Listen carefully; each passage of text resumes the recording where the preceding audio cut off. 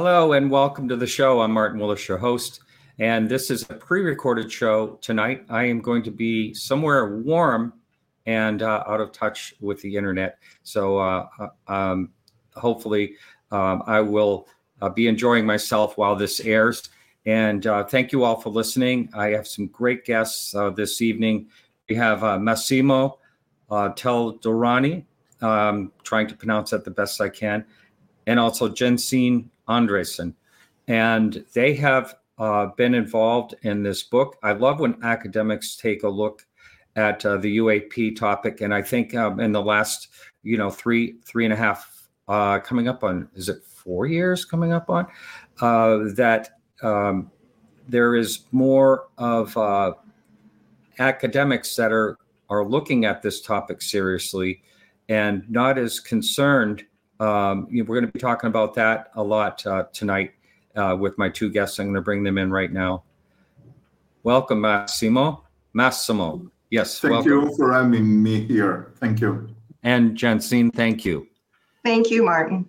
You reached out to me, Jensine, so I do appreciate that. And so I don't know which one of you want to take this. I want to know what the genesis of writing this book. I'm going to put this up right now, what the genesis of writing this book was.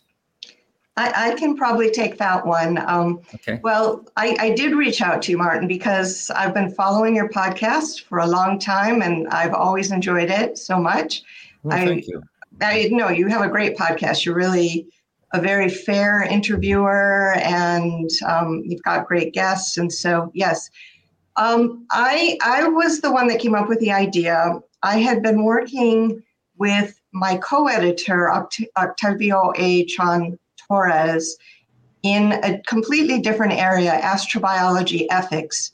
And he had been editing a volume in that field, and so I got to know him. When that project was completed, I pitched this idea, and he thought it was a great idea. And so we just then started contacting many different people. It was very important to me that it be an international project. So I wanted as much representation as I could get from academics around the world. And I also wanted it to be multidisciplinary, which is why you see a section on science, then some, philosophy, a little bit of interdisciplinary or transdisciplinary research. And we even have one chapter about sort of the, medical type side of things. So, yeah, that was it. And Massimo was one of the first people to accept. All right. So I thank him very much for that. And then after I could tell people that he was on board, then I got a lot more people coming on board. So thank you, Massimo, for that. Thank you, Jensen. Yeah. Yes. And what was your interest in this topic? I know you've written about it for a number of years, so you must have had some type of fascination with it in general. Yeah, I have to tell you, I've been reading a lot of ufological books in my free time. And honestly, I was bored because it was all about stories or something. I wanted to see if we can do more about that, and if as an astronomer I could apply my methodology and also sensor instruments to try to get real data on the phenomenon. So already in 1994, 3 years after me obtaining my PhD, I presented a project of so-called UFO monitoring, astronomy like UFO monitoring, which I presented in a big congress in 1994, just in Nesdalen in Norway, where famous recurrent phenomena are occurring very often. So that was my start. From that time on, I organized and participated to expeditions using sensors, so field work, trying to get data on this kind of phenomenon, because in Nesdalen it's almost like a natural laboratory, because these phenomena occur very often. And at the same time, I was an astronomer at university. I both optical astronomy and radio astronomy. I was also a researcher in the field of SETI, and I also did SETI research at the same time. Parallel life, something like Dr. Jekyll and Mr. Hyde that live together. Mm-hmm. So I've heard. Well, I want to say, I guess I would call them more of skeptics or debunkers. Either one of them. More of skeptics, and I like to. I appreciate skepticism, but I have heard them say in the past, and there's a great blog that my friend Alejandro Rojas did on this, where they'll say, well, if UFOs are out there and other people are seeing them, how come no astronomers are seeing them? Well, he corrected that by giving all types of accounts of astronomers, and I personally know two of them that had, one of them, a big triangle flew right over his head while he had his telescope on his tripod on his shoulder, walking from an event, and then another one who has had an underwater situation, which is really, he was on a submarine when there was something going over 200 knots that was seen on radar. So, I mean, very interesting. This was years ago. But anyway, I'm going to ask you, have you known of other astronomers that have claimed to have seen something? No, not personally, because I have known many astronomers in Italy and abroad. But I know of an investigation by an American astronomer many years ago, in the 50s, I think, or 60s, who investigated strange sightings in the sky by astronomers, some prodigies in the sky. So it happened, but it happened very rarely. And the reason of that is that when we use telescopes, we observe a very teeny portion of the sky, something like something like 2 or 4 square degrees. So the probability that we see something that we didn't want to search is extremely low. So it's just a selection effect. So the reason why astronomers didn't see is that an astronomer doesn't go outside and look like a fisheye all over the sky, but only a small point where there is a target that we want to observe. I mean, stars, galaxies, or something else. I was. Go Martin, ahead. If I could jump in, you bet. There is a very famous Stanford University emeritus professor, Peter Sturrock. And he worked in astrophysics, and he was the founder of the Journal for Scientific Exploration, or JSE. And back in 1994, he did a 3-part study and research paper on specifically, this question of what's going on with astronomers and are they seeing UFOs? And he himself had a sighting, so he was extremely interested in the topic.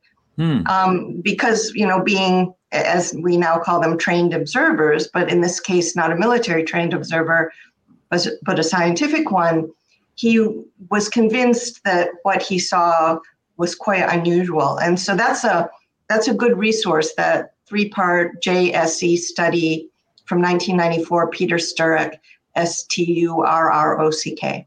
I have heard the name, and I don't know exactly why, but I have heard that name, and it must pertain to this in particular, I would think. So I was in an observatory at a college several years ago, and I was looking at Andromeda, and all of a sudden this bright flash was so bright, I yelled, and it was actually a meteorite. I mean, what are the odds of that? I mean, it streaked, and it was just a loud, burst of light right in my eye. But so, I mean, you're observing such a small, like you're saying, such a small little section, and the odds of that has that ever happened to you or anyone that you know? Yeah, it happened. I was using different kind of telescopes at least 3-4 times, and it happened to have a shooting star just during an observation, because I was in the computer room, and unfortunately during the exposure, there was this streak of light but it was clearly something like a shooting star, something like that. Only once I had a very strange thing.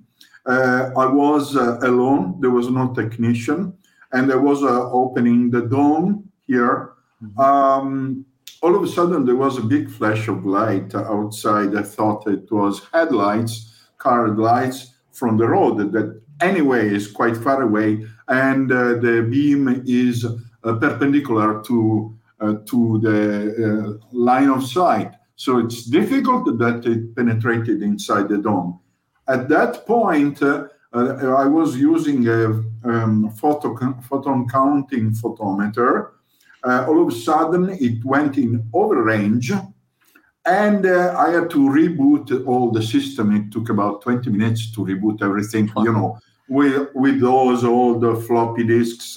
It was a smaller telescope, and not the bigger one, which is more modern. So something strange happened once, but I didn't see anything outside because it was very busy in problem solving and so on. The only strange situation happened to me during astrophysical observation was that. Never anymore. Yeah, well, that was definitely aliens.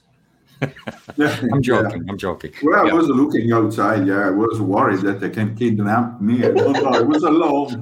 Yeah. Well, you're still here. That's good. They decided to leave you there. Yeah. So I don't know which one of you want to start this, but I'd like for you to talk about the chapters you have added to this book. Either one of you. I had just started reading yours, Massimo. But either one of you can take that. I want to hear from both of you. So I don't know who wants to give it a start. You Martin, just to clarify, you'd like us to talk about our own chapters in the book? Yes. Or, yes. Okay. Yeah. Massimo, you want to go first or go ahead. Yeah, I will try to be quick. No hurry. No hurry. Yeah. The invitation by Jensen was very kind and also intellectually stimulating. The point was that I felt that I had to tell what I think about the so-called UFO phenomenon and the way in which it must be treated. So I didn't feel that I had to explain technically what I'm doing. I mean, mathematically, like I often do. But I only wanted to tell what kind of speculations or what kind of ideas were rolling around my head about the phenomenon. And what came out was a chapter split in two parts. The first part, mentioning my activity with the SETI project, and also I published on peer-reviewed journals like Acta Astronautica, investigating the possibility that something and that extraterrestrials not only are sending signals to us, which I was trying to get with a multi-channel spectrum analyzer, but also that they could send some technological objects towards us, or they could surround their own stars with techno things that we call technosignature. So I did a technical proposal how to find them, and what came out is that what do we expect from that research? We expect an infrared excess from their star. For instance, a solar type star like it is suspected to be, is not expected to send a lot of infrared radiation. If we have an excess of infrared radiation, that could be due to technological sphere that is wrapping the star like a so-called Dyson sphere. Dyson sphere, yeah. Some of those many objects can theoretically be sent out of the Dyson sphere, and they would become like a space arcs, Dyson arcs. One of them or more, could be in the solar system. For instance, Oumuamua, which Professor Loeb discovered with his colleagues, could be one of them. And then clearly, if we think about this kind of object, which I imagine like carriers, they could send their own shuttles for exploration to the most interesting planet, ours. And so we could see possibly UFOs or something like that. And it's not impossible. There is no proof about that. Scientific proof, but it's possible. This is the standard view. And I spoke about in the first part. In the second part, I wanted to mention, because it's because of honesty, of intellectual honesty, what I've been studying, because clearly I am very focused on my research technically. I'm very much on the ground mathematically, also now, for instance. But I also want to read. I want to try to inform, to see what my colleagues are publishing. There is some important research that has been done by some German and Russian scientists about the behavior of plasmas in particular conditions. Okay, if they interact with dust particles that are electrostatically charged, it's possible that they some helical structure very similar, not to say identical, to the DNA start to form, not only statically but dynamically. They multiply. So they, remind literally the phenomenon of organic life. So this was published on the New Journal of Physics in 2007, started to think about, is it possible life is developed only on carbon or even silicon, or not on plasmas? That was very interesting.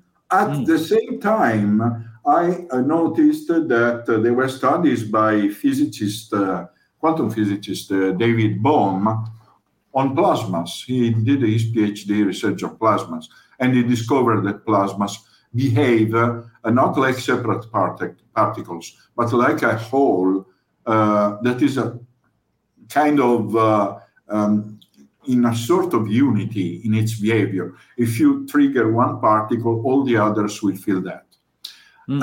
Some other physicists found that in some conditions, plasma particles can become entangled, creating particles that are called plasmons. And third, there is a theory that is still controversial, but not so much controversial as 10 years ago by Nobel Physics and Nobel Prize Roger Penrose and anesthesiologist Stuart Emmeroff. Okay, they did a model about consciousness, how the brain works. Okay, and they elaborated the model, in particular Penrose, telling that the brain activity is not only made by like a machine, like the firing of electrical signals from the neurons, from the axons, from the synapses or so, but it's something that could be created by so-called microtubules, which are component of the neurons. When microtubules become entangled together in quantum way, namely when you have a quantum coherent unity among 1 billion microtubules, and then we have a spontaneous collapse, both at the level of space-time and at the level of quantum vacuum. At that point, you have a moment of consciousness. At that point, I thought, isn't it possible that the same mechanism happens with plasma particles? Is it possible that some plasma particles are entangled together in a condition of quantum coherence, and that they are able to create moments of consciousness? So at this point, yes? No, I'm saying, wow, this is really fascinating. It's fascinating. It's fascinating. It's something clearly that has nothing to do with what I am doing now. Now I'm doing calculations only on spectroscopy, but this is speculation. And I want to specify it's a speculation. But I think it's very important, because if there is an analogy, okay, between plasma particles and the microtubules in the brain. If the microtubules in the brain behave really like Penrose say, if plasma particles behave in a similar way, then it could be that some light balls, like plasma balls, like they are seen in Stalin, for instance, but also in your country, like the Brown Mountain, Marfa, Yakima, or so. Is it possible that these are kind of life form, and in case that they can also reach a state of consciousness because of an entanglement, quantum entanglement situation between its particles? Well, I thought, and then I told, well, we tried to stimulate this phenomenon, in particular, my friend, Professor Erling Strand in Norway, in Esdalen, stimulating these balls using a laser beam. And these balls were pulsating, and every time the laser beam was aimed at them, they were changing the pulsation rate. So, like if it was intelligent, it could be a sort of new photon-photon interaction that we don't know yet. So something that has nothing to do with intelligence or something, or it could be to something else. I think I have an hypothesis that can be tested with instruments, that a laser beam trigger collapse of the quantum wave function that unites all the particle and create momentarily a consciousness moment. This is mad hypothesis. I know that. I know it is mad. But I know also what I like of this is that it can be tested using high-speed cameras or photometers to see if there is something coded inside in the way in which these lights pulsate or change their color or the way in which they move in the sky. This can be tested. I was participating to the International Academy of Astronautics. I spoke, presented 2 works in San Marino, not about this, but about SETI. The next time, 3 years later, I sent a proposal to study also this possibility. And the guy who commands SETA in Europe, who is a very good scientist and who is also a friend, told, don't dare to come to Paris to present this because the very most part of the commission is against your proposal. They're completely scared. Jeez. We have the duty to test things. When things can be testable, we have to test them. And this is only one possibility. It's not what I am working on now, but I think it's very important. I feel it's very definitely important. Yeah. That is really fascinating. You know, people have been, by the way, your English is perfect. You have really great English. Oh, thank you very much. People have been talking about seeing, they call them orbs a lot of times, for years. And a lot of people have been saying they seem to be under intelligent control, which has, you hear that over and over again when it comes to these things. The way they react to objects and whatever, taking turns in front of people and things like that from, what people have said or seem to have witnessed. And perhaps it's some type of life that we would not expect. That's the thing I think a lot when I think that a lot of times I think about the fact that we probably only see so much. We have this spectrum that we see in all our senses. There may be other things around us that we have no idea that exist at all, yes. Which is another fascinating thing. And the whole thing you said about the quantum type of entanglement, things like that is also, what did Einstein say? Spooky, something, I can't remember exactly what is. Spooky action in distance. Yeah, that's right. That's right. Really, really really fascinating. And as far as, people have suggested there could, panspermia might be something that's happened here or other places. And it seems to me that life wants to exist. Who knows what the first spark of life, how that all happened and where it all happened.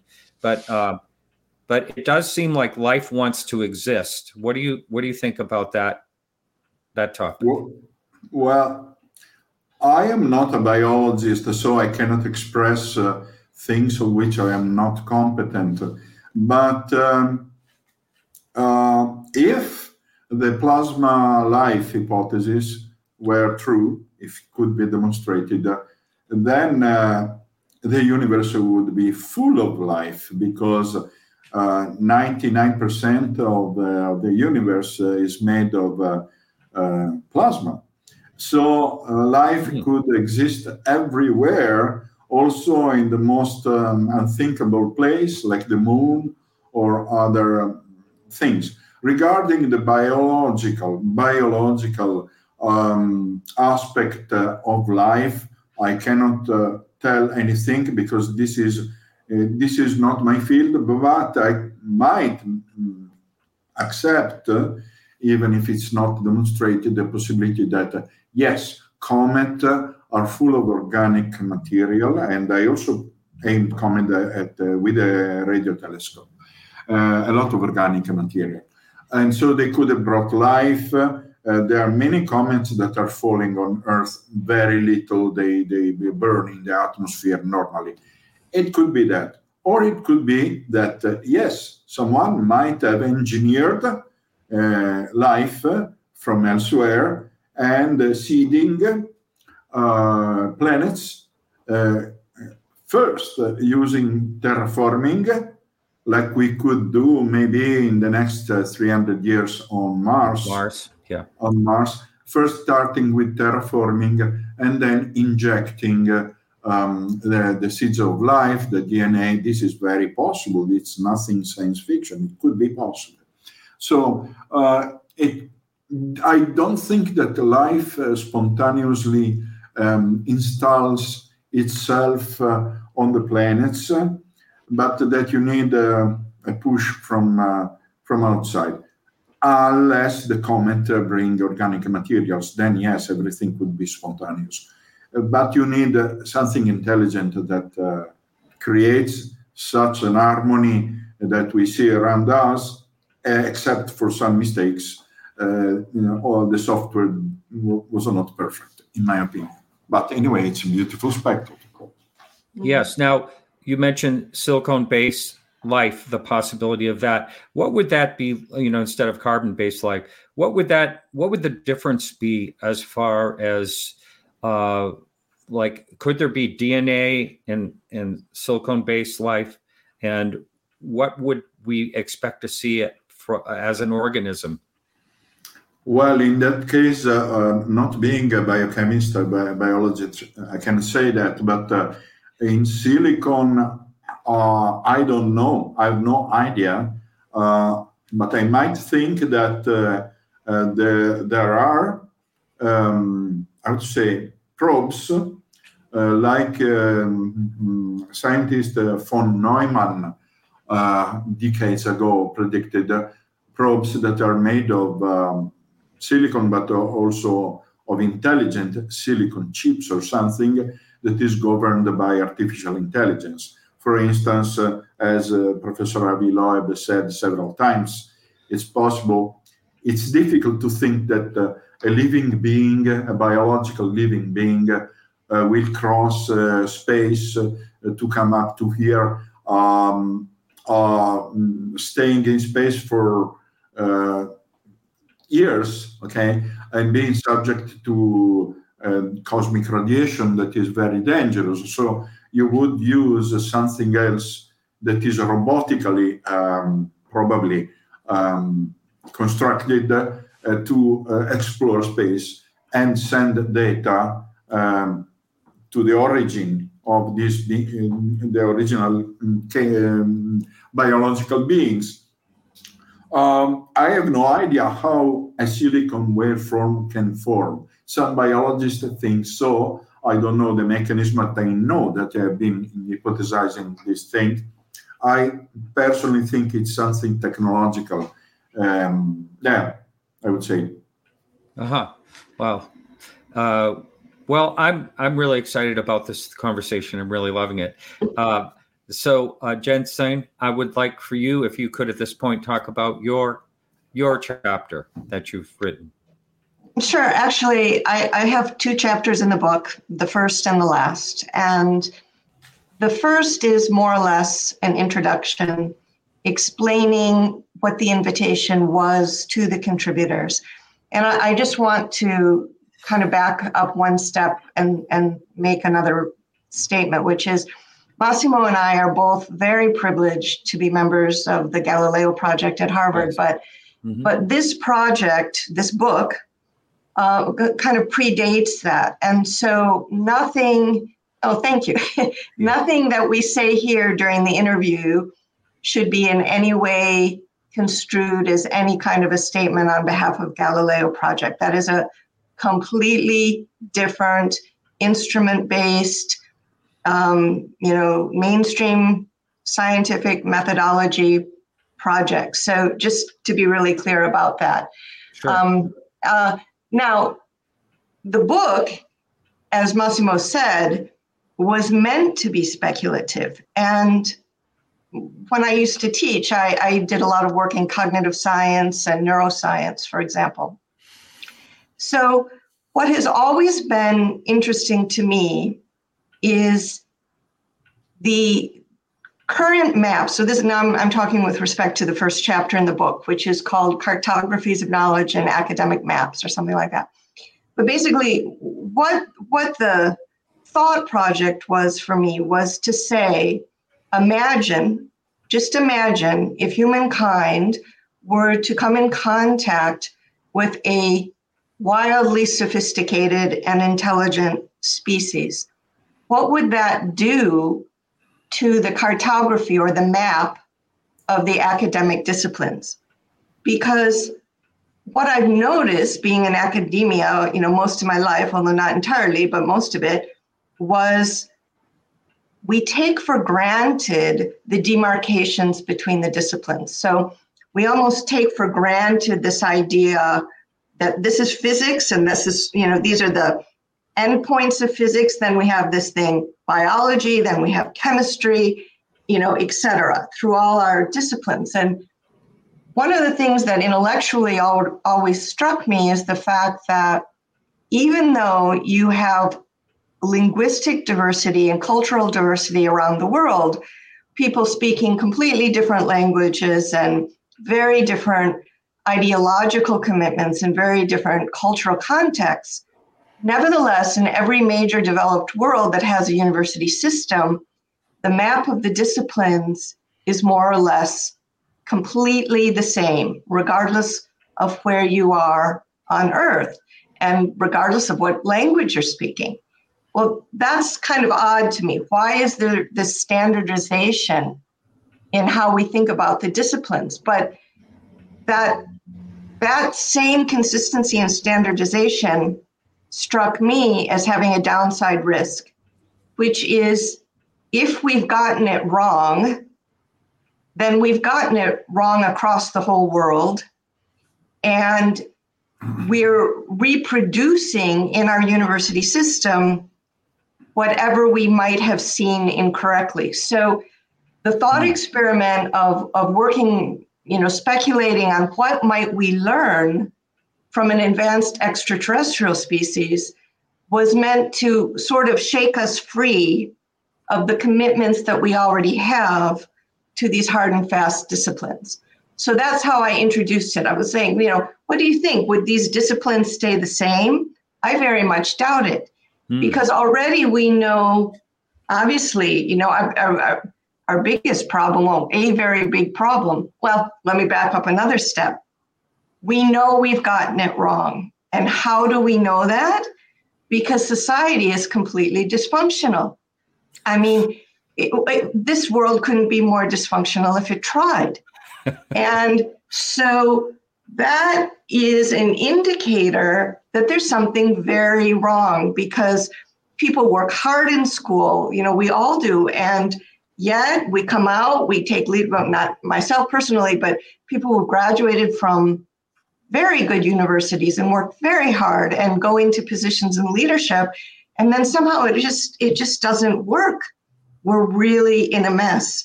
So instead of blaming people for that or individuals for that, I wanted to look at the root cause. What might be wrong intellectually and cognitively about how we are dividing the disciplines in academia that's causing us to reproduce again and again and again, thinking that doesn't work. So that was the introduction. And then people were invited to respond to that. Would disciplines merge? Would some disciplines cease to exist? What do you do with this massive divide between science and religion that people have been trying to bridge for decades? And, that has had mixed results. So that was kind of the starting off point, the leaping off point. Now to jump to the completely other side of the book, the last chapter, that's a big chapter. That's a long chapter. It's got 3 main parts. I don't want to maybe go into too much detail, but what I set out to do was to consider sort of reality, the nature of reality, or ontology, as it's called, from 3 points of view. So let's look at reality first from the point of view of the U.S. government and what the U.S. government has done in the last few years, especially with the establishment of the Unidentified Aerial Phenomenon Task Force, the UAPTF, back in August, I think it was August 14 of 2020. So I kind of trace what the government has done since then. And actually prior to that, I go all the way back to early decades, look at the FBI, CIA, et cetera. So I'm triangulating. I'm saying, let's look at this phenomenon from 3 points of view. The first being the government. The second is from the perspective of how David Bohm, who was, in my mind, one of the biggest geniuses that's ever existed on this planet, David J. Bohm, who's a physicist and a philosopher and a linguist and a mystic. So the second part of that last chapter looks at how might Bohm's thinking inform how we think about UAP and ETI. And when I say ETI, it's ETI, it's the acronym Extraterrestrial Intelligence. And then the third part of the chapter is how might ETI be viewing us? And so that's the progression that I take us through in that final chapter. But I want to, rather than necessarily, people can read that, they can read it. But rather than take too much time on that right here, although it might be useful to just run through a few important dates, because sure, it's very confusing for people what's happened since August of 2020 with all the names and the groups and the NDAA and this, that, and the other thing. So I might circle back to that. But I really want to connect to what Massimo was saying. So in addition to our common interest in UAP and ETI, we have a common interest in David and deep respect for the work of David Bohm. So in the third chapter, the last chapter, but in the section on Bohm, I really looked at one idea that Bohm has articulated in a paper that's obviously cited, but it's his idea of the inseparability of matter and consciousness. And this might now link to the earlier comments that Massimo made about plasmas. So it seems to me, based on all the documentation and all the witness testimony about the advanced capabilities of UAP, that the consciousness behind not conventional UAP, but the truly extraterrestrial ones, of which I believe there are some, is not tripping over the Cartesian dualistic notion that mind and matter are separate. So that's really a point I try to emphasize. I think that is one of the places that human society has really gone wrong, which is reinforcing, mostly because of the influence of Descartes, this notion that mind and matter are separate. And Bohm does a beautiful job in a 1990 paper in explaining why, from his point of view and from the point of view of what he refers to as his ontological or causal interpretation of the quantum theory, why mind and matter are inseparable.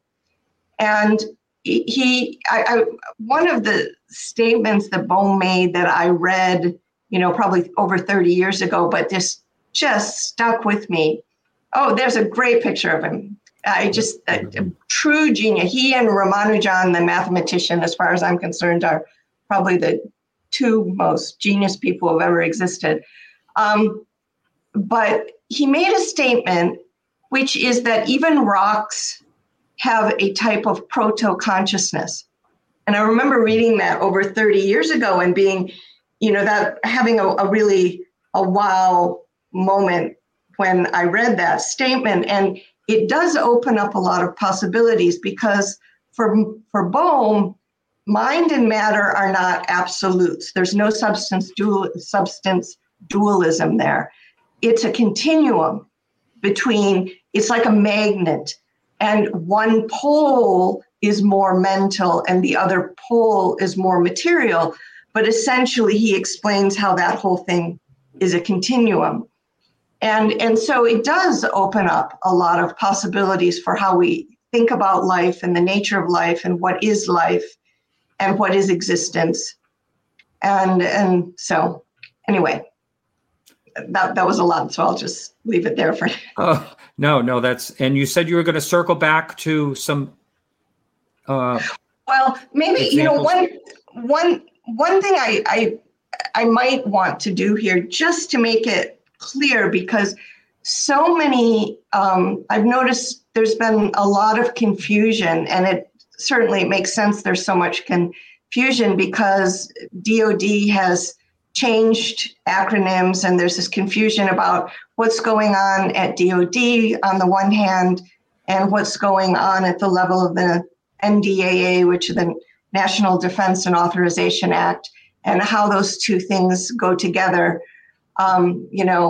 Obviously the NDAA being a piece of legislation, and so that's driven by Congress on the one side, whereas what we see on the other side is being driven by DoD and ODNI, which is the Office of Director of National Intelligence. So I thought it might just make a little sense to say. So the UAPTF was started in August of 2020. And then in November of 2021, what was established by the US government was what was called the acronym was AOI-MSG, which is completely unpronounceable. I tried to practice pronouncing it before. I'm like, you can't. It's just, we can't pronounce it. But it is the Airborne Object Identification and Management Synchronization Group.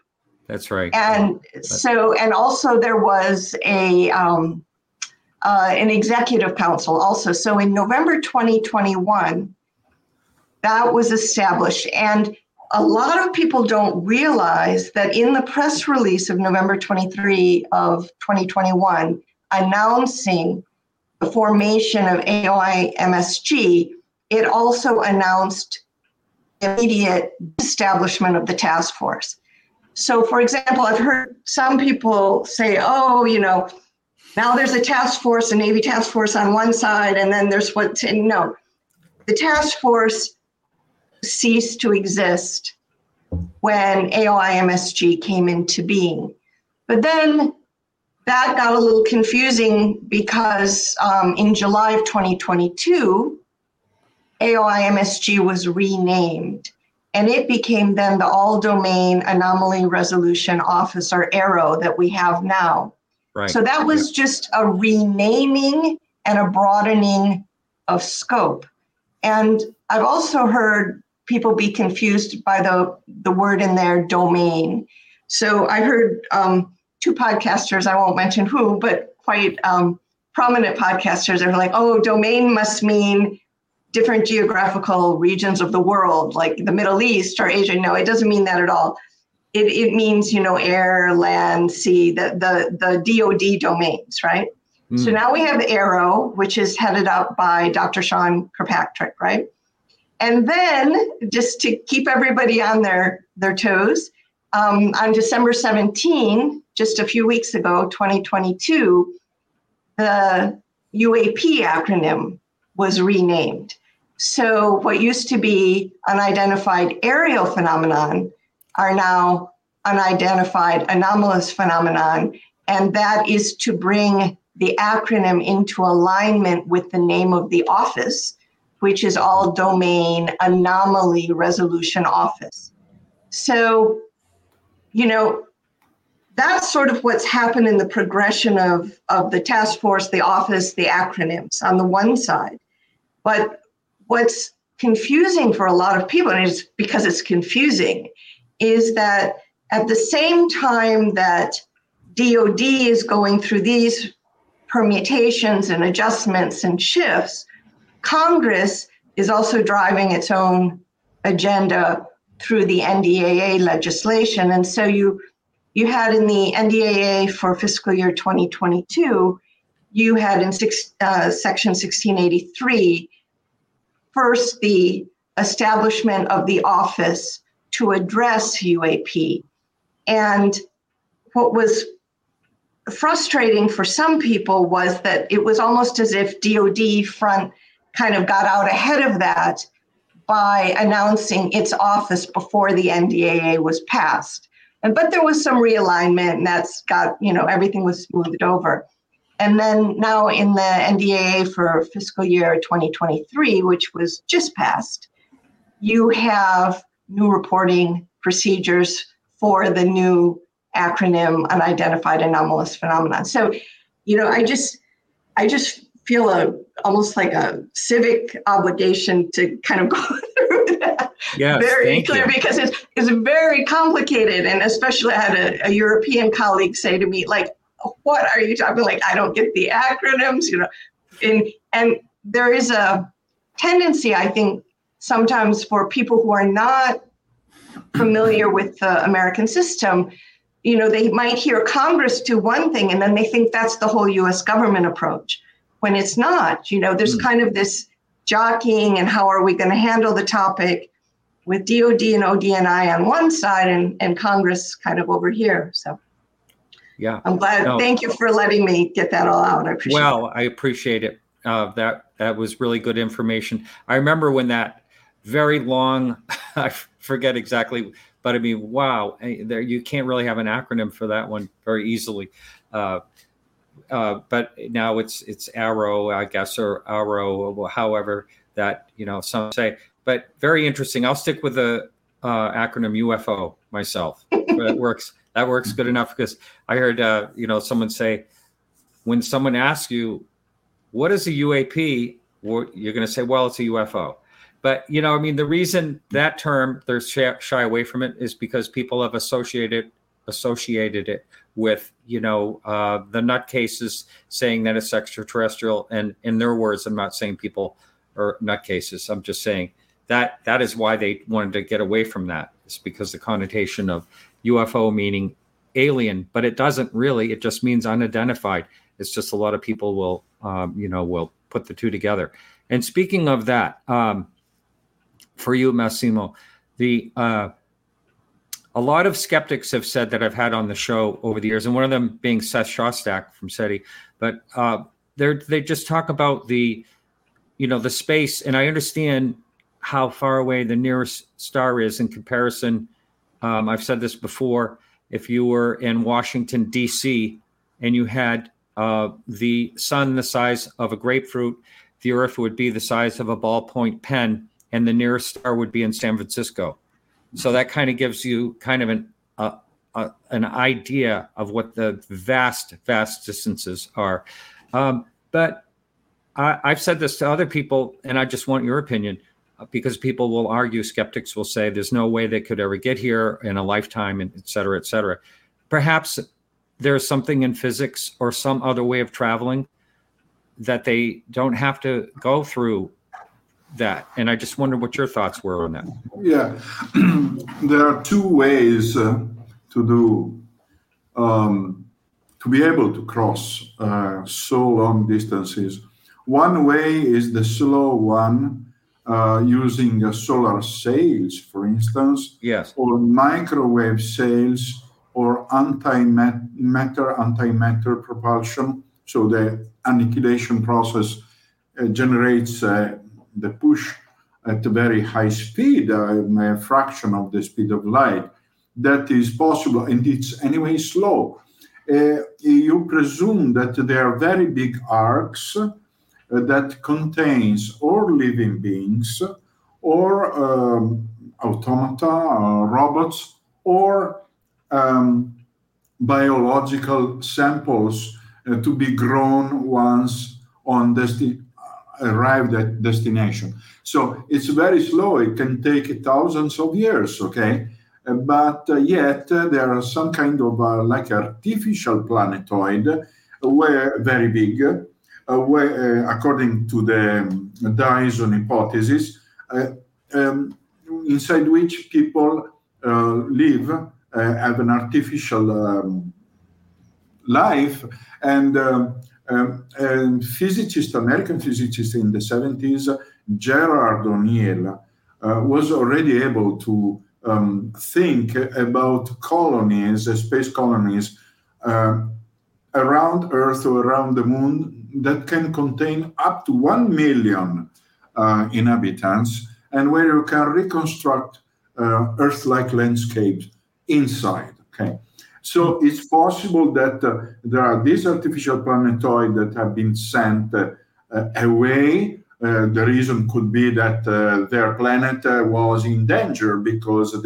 their star is about to become a giant, red giant, during its nuclear evolution. So it would engulf all their solar system. So it's time to go away. Okay, so that is a possibility. The other one, the most,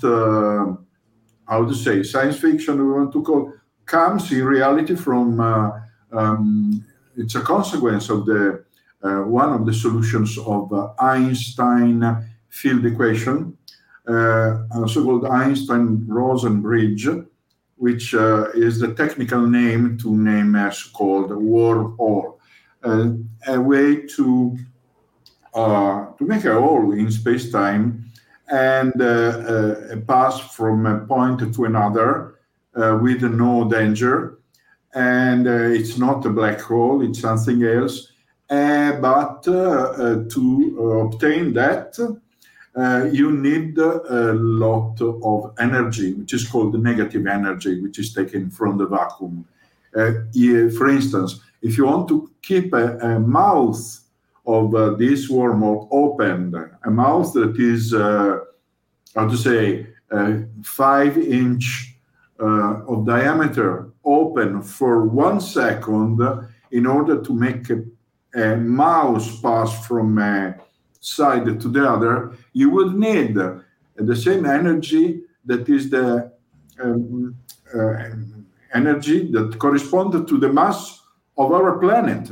So it's an enormous quantity of energy that only, supernal intelligence can create, or that it's possible that due to natural reasons, the universe is full of these wormholes, of these tunnels, where when you enter, you have a short way to go wherever you want.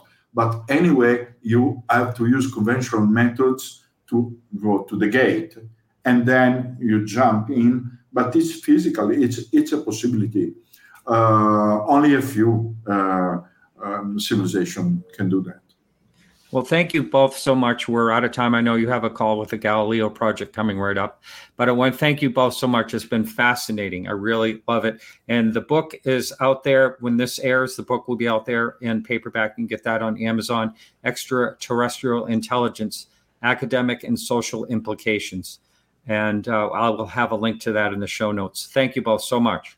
Martin, thank you. Thank you. Hello, Jensen. All right. Take care now. All right, everyone. We'll be back next week. And remember to keep your eyes to the sky.